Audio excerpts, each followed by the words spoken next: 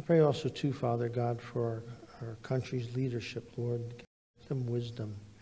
Give them insight and help them to hear and to listen to what you have for them.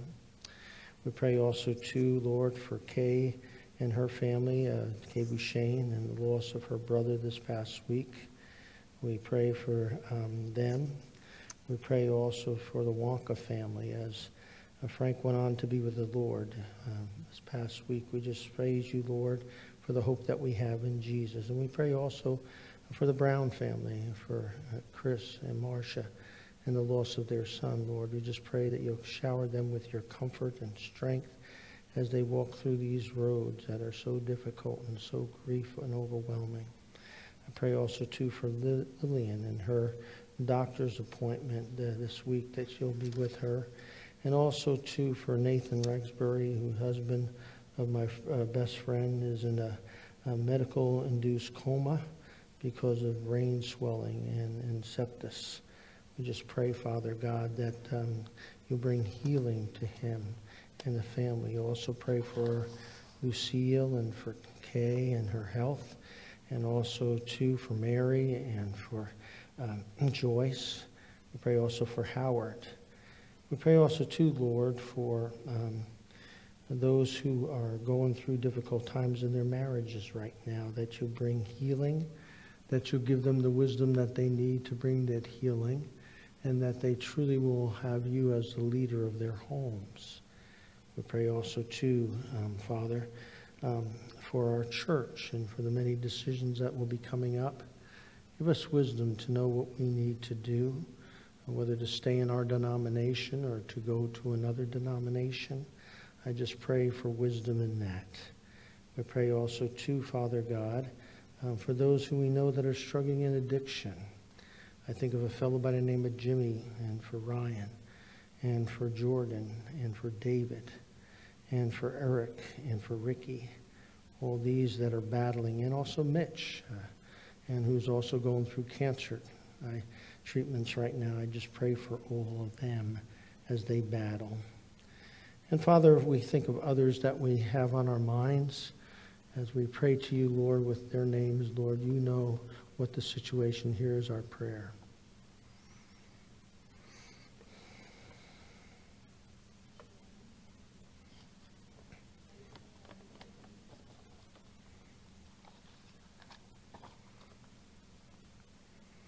Thank you, Lord, for spreading your ear out and hearing our prayers.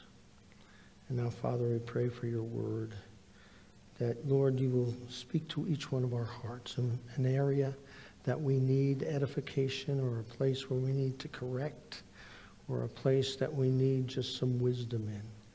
We know your word has that and can do that. And we ask you now, Jesus, help us to listen and send your Holy Spirit to provide this. In your name we pray. Amen. When I was a young man, I had an Uncle Bob, and still do, although I think he's close to 90 now, and he has Alzheimer's. But Bob was the youngest of my mother's siblings, and he was great. And I remember he was in college, and after college, he went on. He used to live with his wife above my grandmother and grandfather's house, and they had a dog. And then when their baby came, the dog had to go. And but I remember him graduating and getting his first job with Grumman out on Long Island. And from there, he was only there a few years, and then wound up with Motorola because he was an electrical engineer, and then wound up with Intel, which is the computer chip manufacturers, for about 35 years. In fact, I know he'll be embarrassed if he hears this, but he bought the land here that we are on today with our church because of how well he did in his business and his work with Intel. But one of the things that he shared with me one day as we were sitting around at a family function, and he was saying how much he had to keep up and how their company, Intel, had to stay out ahead on the cutting edge in front of everybody else, because what happens with them, they knew he was a salesman at the time, selling also microprocessors and boards for computers. He said that we know that we have a 6 month to a year life of our chip. Because he says what happens is as soon as our chip gets out on the market, in the computer market, there are competitors who buy them, pull the computer apart, and then they figure out what they did with their processing and their chip, and then they reproduce them and send them to Taiwan, and they produce them for a lot less, and then they can sell these cheap computers on the market. And he said, so we are under the gun constantly to keep on new developments, new ways of the board and the chip and all that.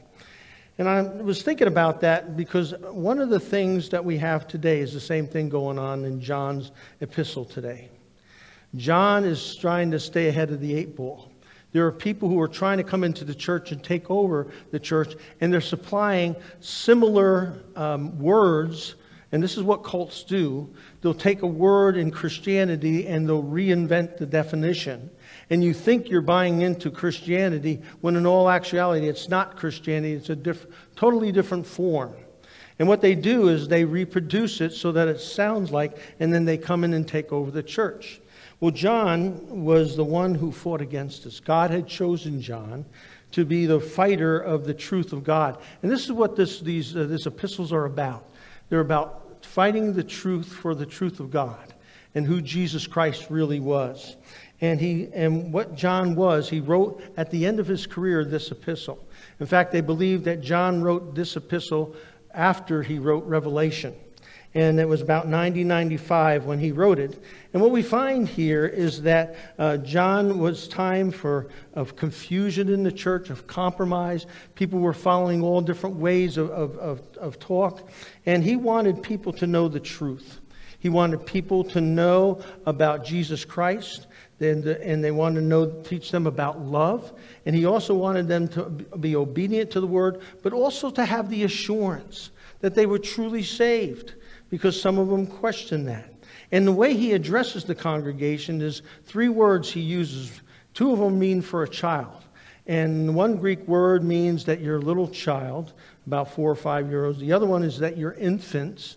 And then the third one is that you're the beloved, that you are loved. And it's one of the shortest epistles in the New Testament. And what happens is John was on the inner circle of Jesus. You know, he had his 12 disciples, but there were 3 that were the closest to Jesus, Peter, James, and John. And he experienced some pretty miraculous things that the other disciples didn't even experience. For instance, Jairus' daughter being raised from the dead and transformed. Or the transfiguration of Jesus on the mountain with Moses and Elijah. Remember Thomas, Peter said, come on, let's build up these tabernacles so we can remember this and keep them here. And then also in the garden. John was pulled aside with Peter and James, and they were off to the side when Jesus was praying in the garden. And John had this unique privilege to be held responsible for a very important thing at the end of Jesus' life. If you remember when Jesus went on the cross, this is how much he trusted John. Jesus was on the cross, and he says to John, John, take care of my mother. That was his responsibility. And John and James also, though, and he oftentimes called himself the disciple whom Jesus loved. Now, some people will say, well, he's kind of bragging. No, that wasn't a brag. That was saying Jesus really loved me more than other disciples because I was a bigger mess up than even Peter. Because he had quite a temper. I mean, he would have worked for the Taliban really well. Because if you remember, they're on their way to Jerusalem. And as they're going through Samaria, people are giving Jesus a lot of baloney. And John turns to Jesus, and John was known as the son, John and James were known as the son of Boanerges, which means, is translated, sons of thunder. They had pretty good tempers. And he says to Jesus, Jesus, do you want us to call fire down on this place and just wipe it out? That's the way he was.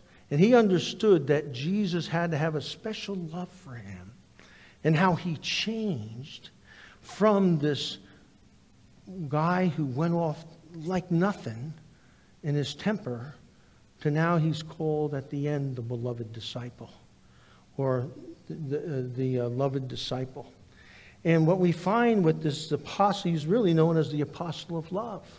Even though he had that in his background, Jesus forgave him and changed him and made him new. And he became the apostle of love. And what we find in the early history of the church, there were times that in the end of his life, he was carried by some of the apostles, and he would speak, and people would come from miles to come and see him. And finally, they would put him down, and these thousands of people would come to hear what John had to say. And he would say not a 30-minute sermon or a 60-minute sermon like Pastor Dave can ramble on sometime, but he says just a few words. He says, "My little children, love one another."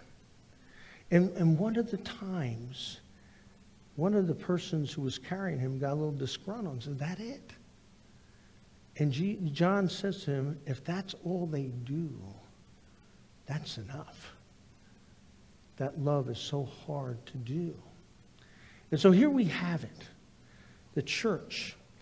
Paul sees the church as the church, a body of fellowship. John sees it as a family. And we see that in John's writings. And the outline of this book is hard to outline because John circles around truths and he comes back to them and basically uses circularity. And even in fact, the way this starts out, some thought that it was letter, maybe now they're thinking maybe not, it wasn't letter, because he doesn't do the letter style that was in the day.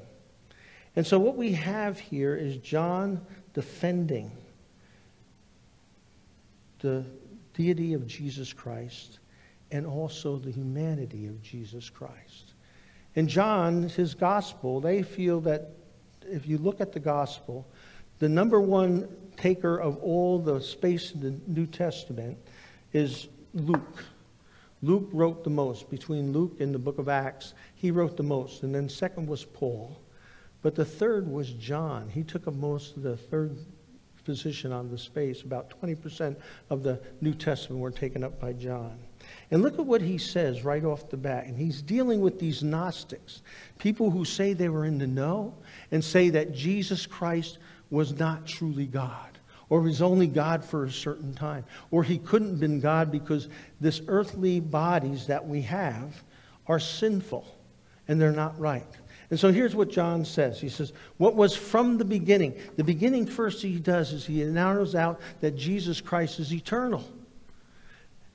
And everything he does and everything he's about is eternal.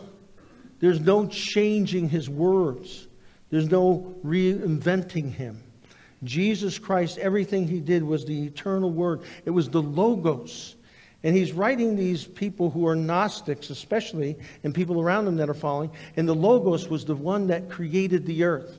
Logos was the one God who made everything happen. You look in Romans chapter 11:36. For from him and through him and to him all things, to him be the glory forever. Amen. He's talking about Jesus Christ.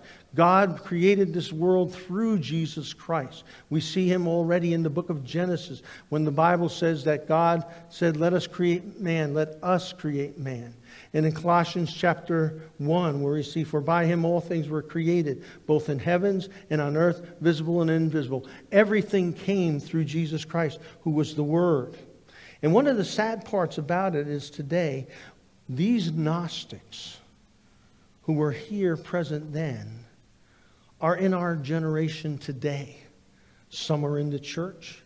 Some are in our world who are changing the words and the definitions that God has put together. Some parents see this in their schools.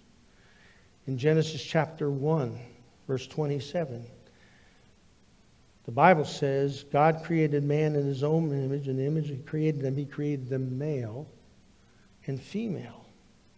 And yet now we are living in this society that it's this wokeness and the critical race theory that has infiltrated into the school districts and are trying to teach a different thing. I was reading this past week that Megyn Kelly, you know, she used to be on Fox TV. Megyn Kelly was sitting down with her son one day. Now, she sends her son to a private school in the New York City area, and I think I know which one it is. And they've gone woke. And she was sitting down, and they didn't tell the parents. In fact, they don't even want the parents to see, even when they're home from school and doing work on their tablets, they're not to watch. The parents aren't to watch them.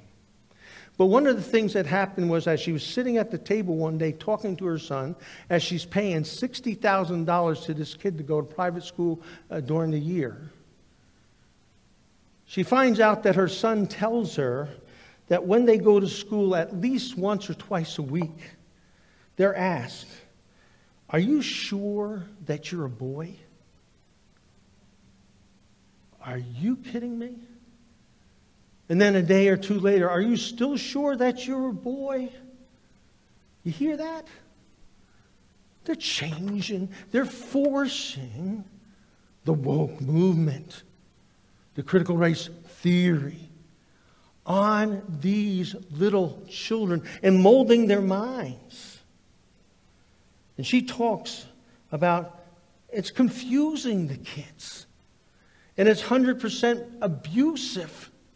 And changing what God says is that He made them male and female. And giving them suggestions in their minds that maybe they're a different gender and they don't know it.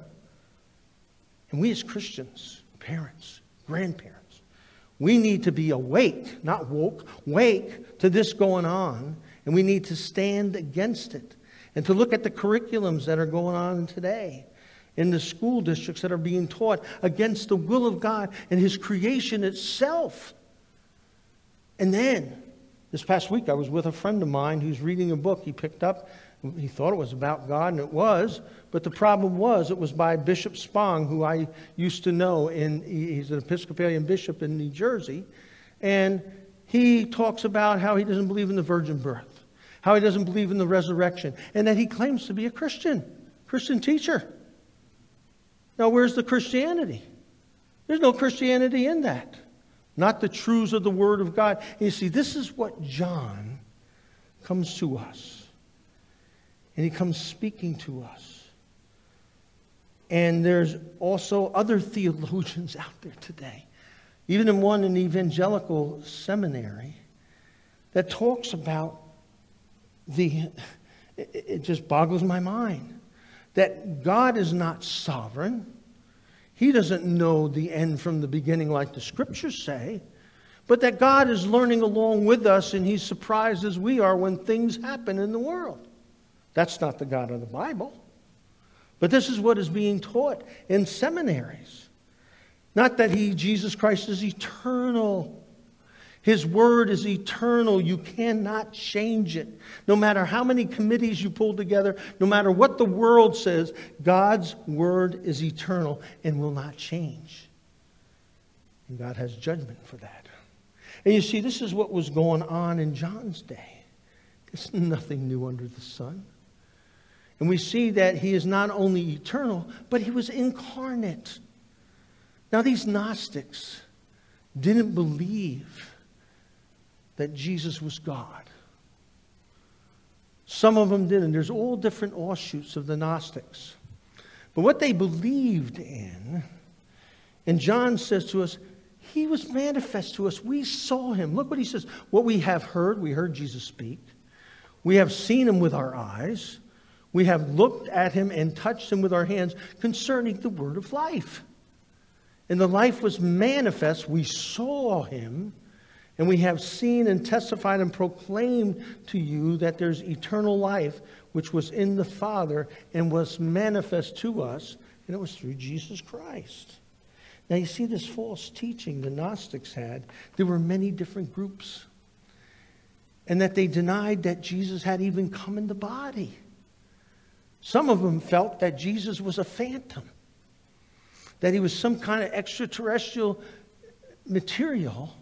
I was reading this and I wanted to cry, but I'm cracking up. That when they pushed Jesus, their hand went through Him. That when He walked down the beach, He didn't leave footprints in the sand. That's what they thought He was. Docetism, which is a branch of it, believes that He was not human, but He was a fantasy or a celestial substance, and that He really didn't suffer. That was the docetus. It means two different parts of his being. The Cerinthians, they believed that God was supreme of the world, but there was a bad God who created the world because it was materialist, sinful. The Bible doesn't say that. The Bible says that creation was good, and it was beautiful, and that it's under the curse of sin. But yet, God created it good. These fellows felt that Jesus only showed up to Christ, the God being, only showed up at his baptism, and then he left just before his resurrection, and that Jesus never suffered on the cross. And then there was the Ebionites who came along, another form of Gnosticism, and they said he was not born of a Virgin Mary, and that he was just a mere man from Mary and Joseph. So you got all this going on. Now, why is this so important that Jesus is fully man and fully God? Well, there's several reasons. For one, there are people who kid themselves. And I know that there are Gnostics in their thinking because they believe they can have the Saturday night sinner and the Sunday morning saint. I used to hang out with some of these guys. And they'd go out and act like the devil on Saturday night, but on Sunday morning they'd go to church and they felt everything was forgiven. And they continued to do that. Well, John Getz says, no. That's not true faith and having an intimate relationship with Jesus. You're denying the faith. And they like that separation that, I can do whatever I want because my body's sinful. And we can even blame God for it because that's the way he created me. And then I can live this life and I've got a pure spirit. Well, that's a denial of the faith here. Another good thing, the reason we have a good thing that Jesus is both fully God and fully man, it tells us in the Bible in Hebrews chapter 4. And that is, we do not have a high priest, which is Jesus Christ, who cannot sympathize with us with our weaknesses, and we all stumble and we fall and we sin. But we have one who was tempted in every way and yet was sinless. He knows how to fight the sin and temptation in our lives. And he overcame them all.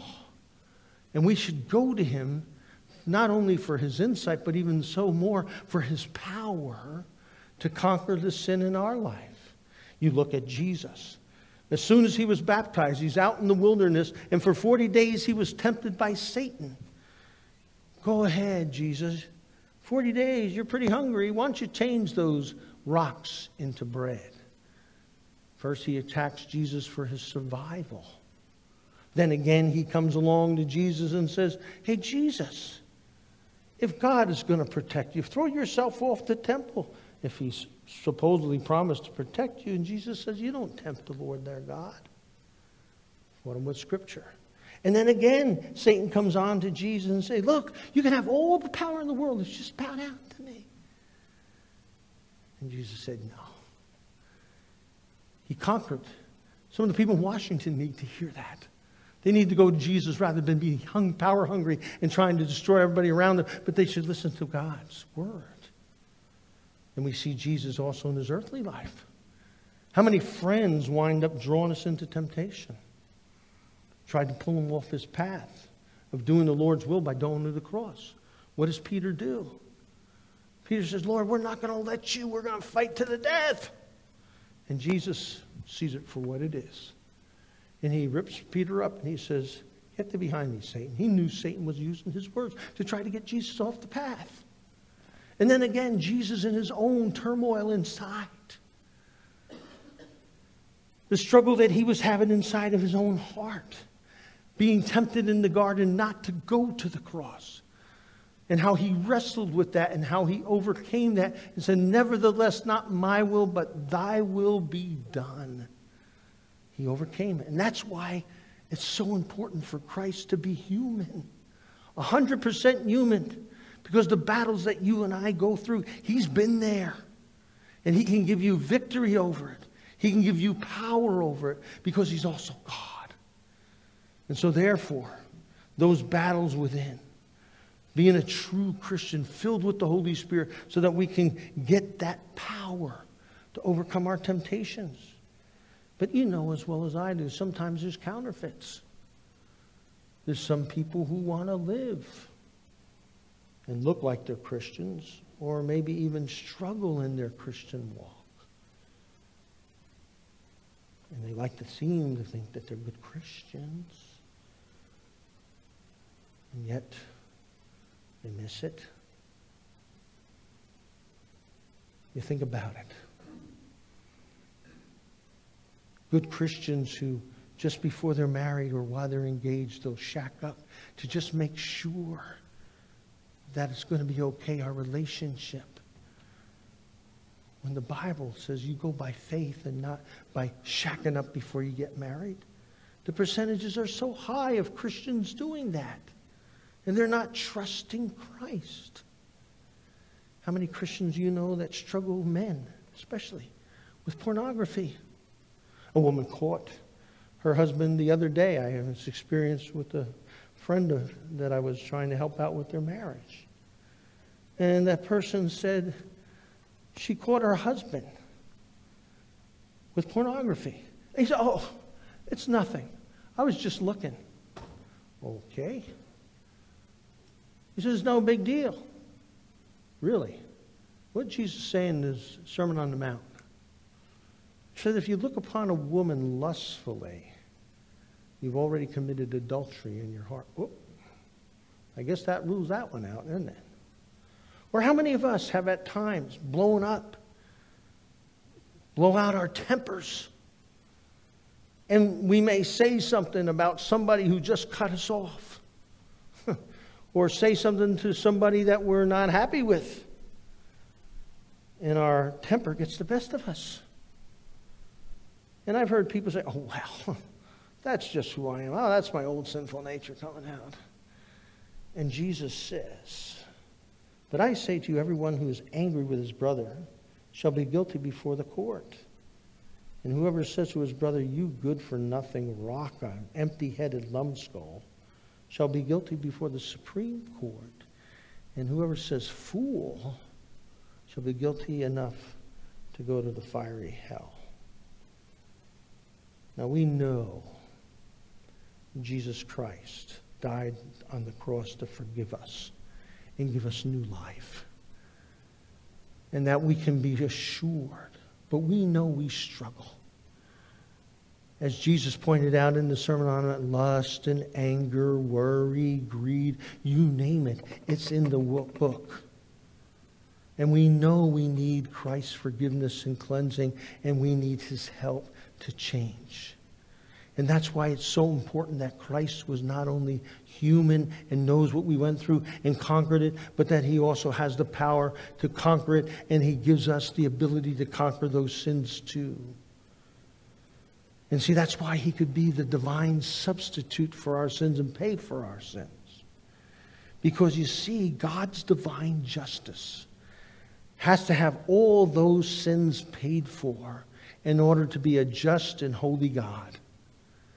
And the only way they can be done is satisfied by the perfection of a human being, and the power of Christ to conquer is in Jesus Christ.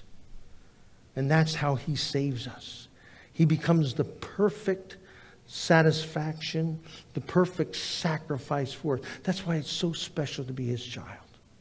Because we know we fail every day. And John wants people to know this truth, that he wasn't some phantom. He's not some aberration. He was fully man and fully God. And the reason why John says it at the end of this book, he says the reason is so that you can say, and I can say, when people say, are you saved? We don't say, well, I think so. I hope so. John says that you will know that you're saved and that Christ has forgiven you, fully divine, fully human, and that we trust in him alone for our salvation, not our works, not all the goodness we've done, just in him alone. Because when we trust in anything else, we're grabbing onto something that is nothing. and will never save us. I was reading about back at the turn of the century. There was a guy that continued to perform, and he was known as the human fly. He would go to cities, and people were in awe. And you can even see this on some of the things that are on our phones and on our computers. There are guys who act like they're Superfly, and they can scale buildings like crazy. And what this guy did is one day he came to this town. They had this big building. He said, I can scale it. And so everybody paid their money, and he tried to scale. And as he was going up, he thought he was grabbing on to a piece of mortar. And instead, he grabbed and he fell backwards because the thing he grabbed was not mortar. He fell to his death. And when they called the sheriff to come and investigate, they found in his hand a spider web rather than a piece of mortar. And he fell backwards and wound up crushing his skull. And you see, when we trust in anything else than Jesus Christ, our hope is in a spider web or a phantom that looks like something solid that does not. And that's why it's so important that Jesus died as not only human, but divine. Christianity right now, mainline Protestantism and Christianity is losing its voice in America today, not in other worlds. Church is growing in other worlds, other parts of the world, but in America it's losing its power. And it's being removed because people don't trust Christianity anymore. We've gone after trying to supply so many different things to bring people in rather than trusting to keeping to the truth. And we've eliminated the truth bit by bit, and people don't trust the church today. And they look at us, and when we say we have the truth, they look like, yeah, there's no such thing as truth, because they're bought into relativity. And what we need to do is get back to the truth and convince the hearts of young men and women that Christ died for them, that he was born dual nature of man and God so that he could represent us and take away our sins, and he gives us eternal life. And that's where John then says that we understand that he's eternal, that he's incarnate, and then that we have fellowship with him. This doesn't happen, and we in the church are just not a club. We're not a group of people that are just high and we're having a good time and we're a coffee clutch. No, we have something different in our fellowship. And that is that we have an internal connection through the Holy Spirit, that we are together as one. And that we have this one who is the life, who's the word of life, who was touched and seen. And he lives in our heart through the power of the Holy Spirit. And living in our hearts, he changes us. And we have a totally different connection. Not only are we connected outwardly, but inwardly we have a different thing that's running all of our hearts. And that's why we're called a family. And this is why John wants to speak about it as a fellowship or a family. I can say that I know Aaron Judge.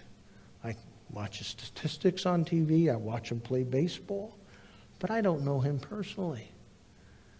But we do all, if we believe in Jesus Christ, know Christ personally in our hearts.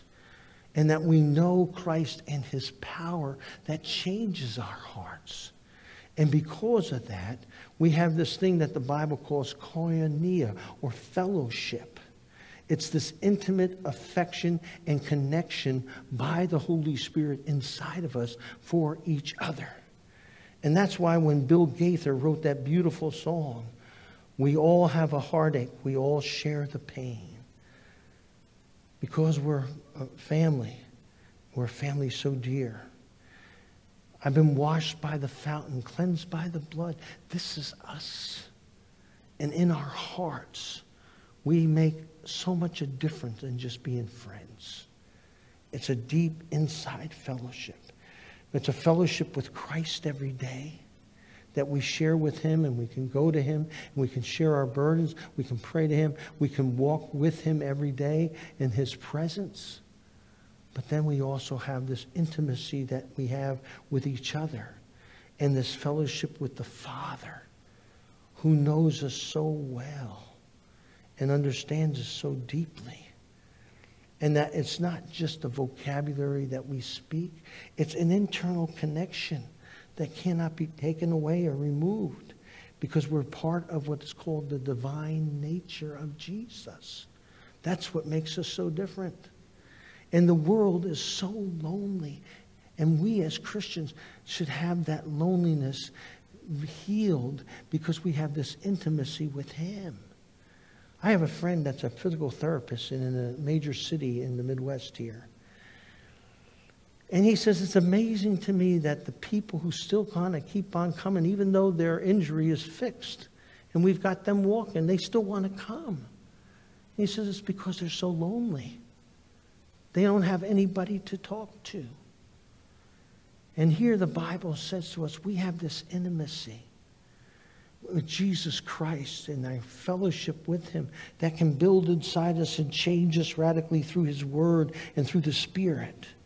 And that we can have this intimacy with our people who know Him. And there's a connection.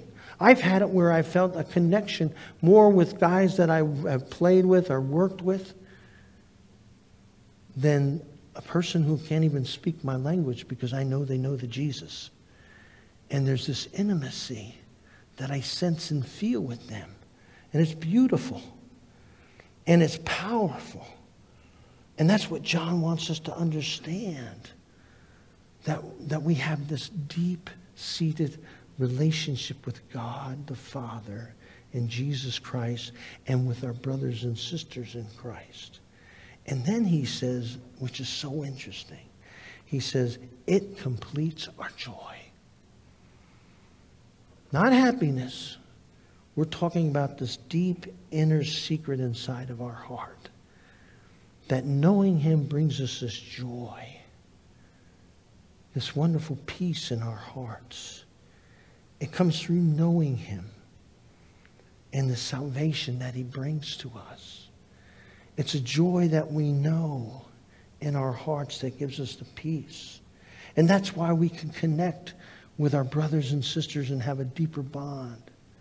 The other day, when I heard of Brady, the Brown's son, dying, I had to pull my car over because I was crying. And then when I heard when Frank died, I cried again. Because these folks are dear to our hearts. We love them. And there's a connection we have inside of our hearts. That's a horizontal love that comes from God, the vertical. And in it, we find this peace and joy that we know that even though we're not going to see them for a while, we're going to see them again. And that they're not going to be struggling or dealing with the things of this life anymore. And they're going to be free of it. And they're going to be at peace. Oh, sometimes I'd go into that house of Frank's and see him struggling breathing. To know that he's got new lungs now and he's free to run around in heaven again. And the peace that it brings because I have the joy of our salvation that Christ has given to us. Yes, we grieve, we cry. And it says here, those who sow in tears shall reap joyful shouting.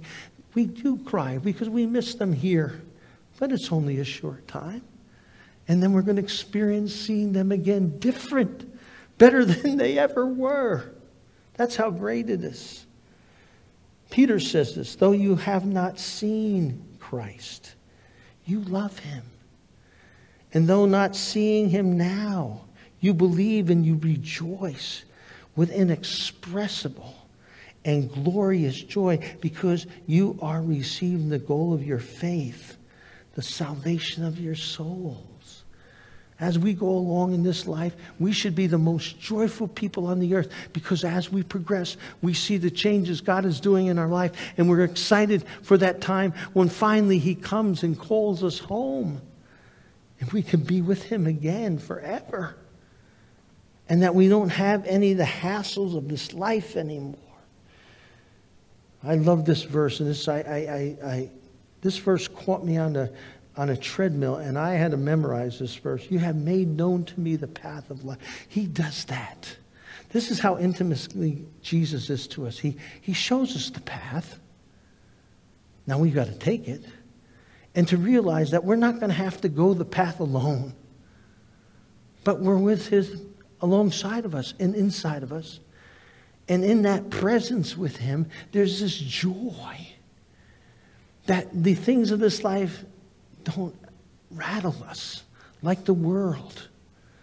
And that in his right hand, he continues to give us pleasures in this life and joys. And the fullness of joy will finally come when we leave this earth. And we'll be in joy of Christ forever. And when we have that joy, we're not afraid. In fact, faith picks up when we experience the joy of Christ in our lives. In fact, we become more stronger. We become having more courage. We have faith. We got more hope than anybody else in the world. We have love, and we're not afraid to love other people. And that we can celebrate in Jesus, even the tragedies of our life, by the Holy Spirit. We've all been talking about 9/11, 20 years ago. And I was reading about Todd Beamer, who was one of the victims of 9/11. He was a graduate from Wheaton College, and he trusted Jesus Christ as a young man in the Lord. And him and his wife were growing in the Lord. And Lisa, when they met at Wheaton College and they got married. And that fateful day over Pennsylvania, when he was on that plane, and many have heard those words very popularized of what he said. The dispatcher, who has now become very good friends with Lisa, shared with her what was going on in the plane as they realized they were hijacked. And the dispatcher said that Todd led the people in that plane in the Lord's Prayer. And then he quoted the 23rd Psalm. And then she said, I heard his last words. Are you ready? Okay, let's roll. As they went towards that cockpit, and they overcame it, and the plane went down in that field in Pennsylvania, preventing that plane either from going to the White House or to the Congress. They're not sure which way it was aimed at. But they prevented that, and they lost their lives. And what they did, 20 years now later, there's a building at Wheaton College with Todd's name on it. And all three of his boys, Lisa at the time was pregnant with her one child, and there were two other boys that they already had. And they made a mural in the lobby of this building. And it's Todd's image, his back. And two little boys holding hands with their dad, heading in and saying, let's roll. And that's the way it is for us. We need to roll. Because our society continues like John. We need to fight. We need to fight for the truth. Because not only is the world in peril, but so are our children and our grandchildren. And there are people who are trying to rip the truth away and destroy them. And we're not going to let them do that. Let's pray together. Lord Jesus, right now, We come to you, Lord, and we know that there's a battle raging for the hearts of men and women, children, babies. And we don't want that to win. We want your righteousness to win. And we know that you win in the end. But we want to be faithful in the battle and to be able to present the truth as it was preached and shared by your Son, Jesus Christ. That you were fully God, fully man, came to this earth to die for men's sin and to free us from the bondage of sin. And to give us victory in the temptations of life. And that people can have the abundant joy that you promise into our hearts. And that we can be free and not fearful, but full of courage because of faith in you. And I pray, Jesus, today that that's the way we can leave here today. Fighting the good fight. And I pray for a blessing on this congregation, the people that they meet, the people that they know that struggle, that don't know you, Lord, that they can be strong ambassadors for you. And that we can also raise our voices up to prevent these teachings that are demonic in our world. And it's in Jesus' name we pray. Amen. Please rise and receive the benediction, and then we'll sing our closing song. And now go in the grace of the Lord Jesus Christ, the love of God, and the power of the Holy Spirit infect your lives to have victory in Christ every day and to share his joy. Amen.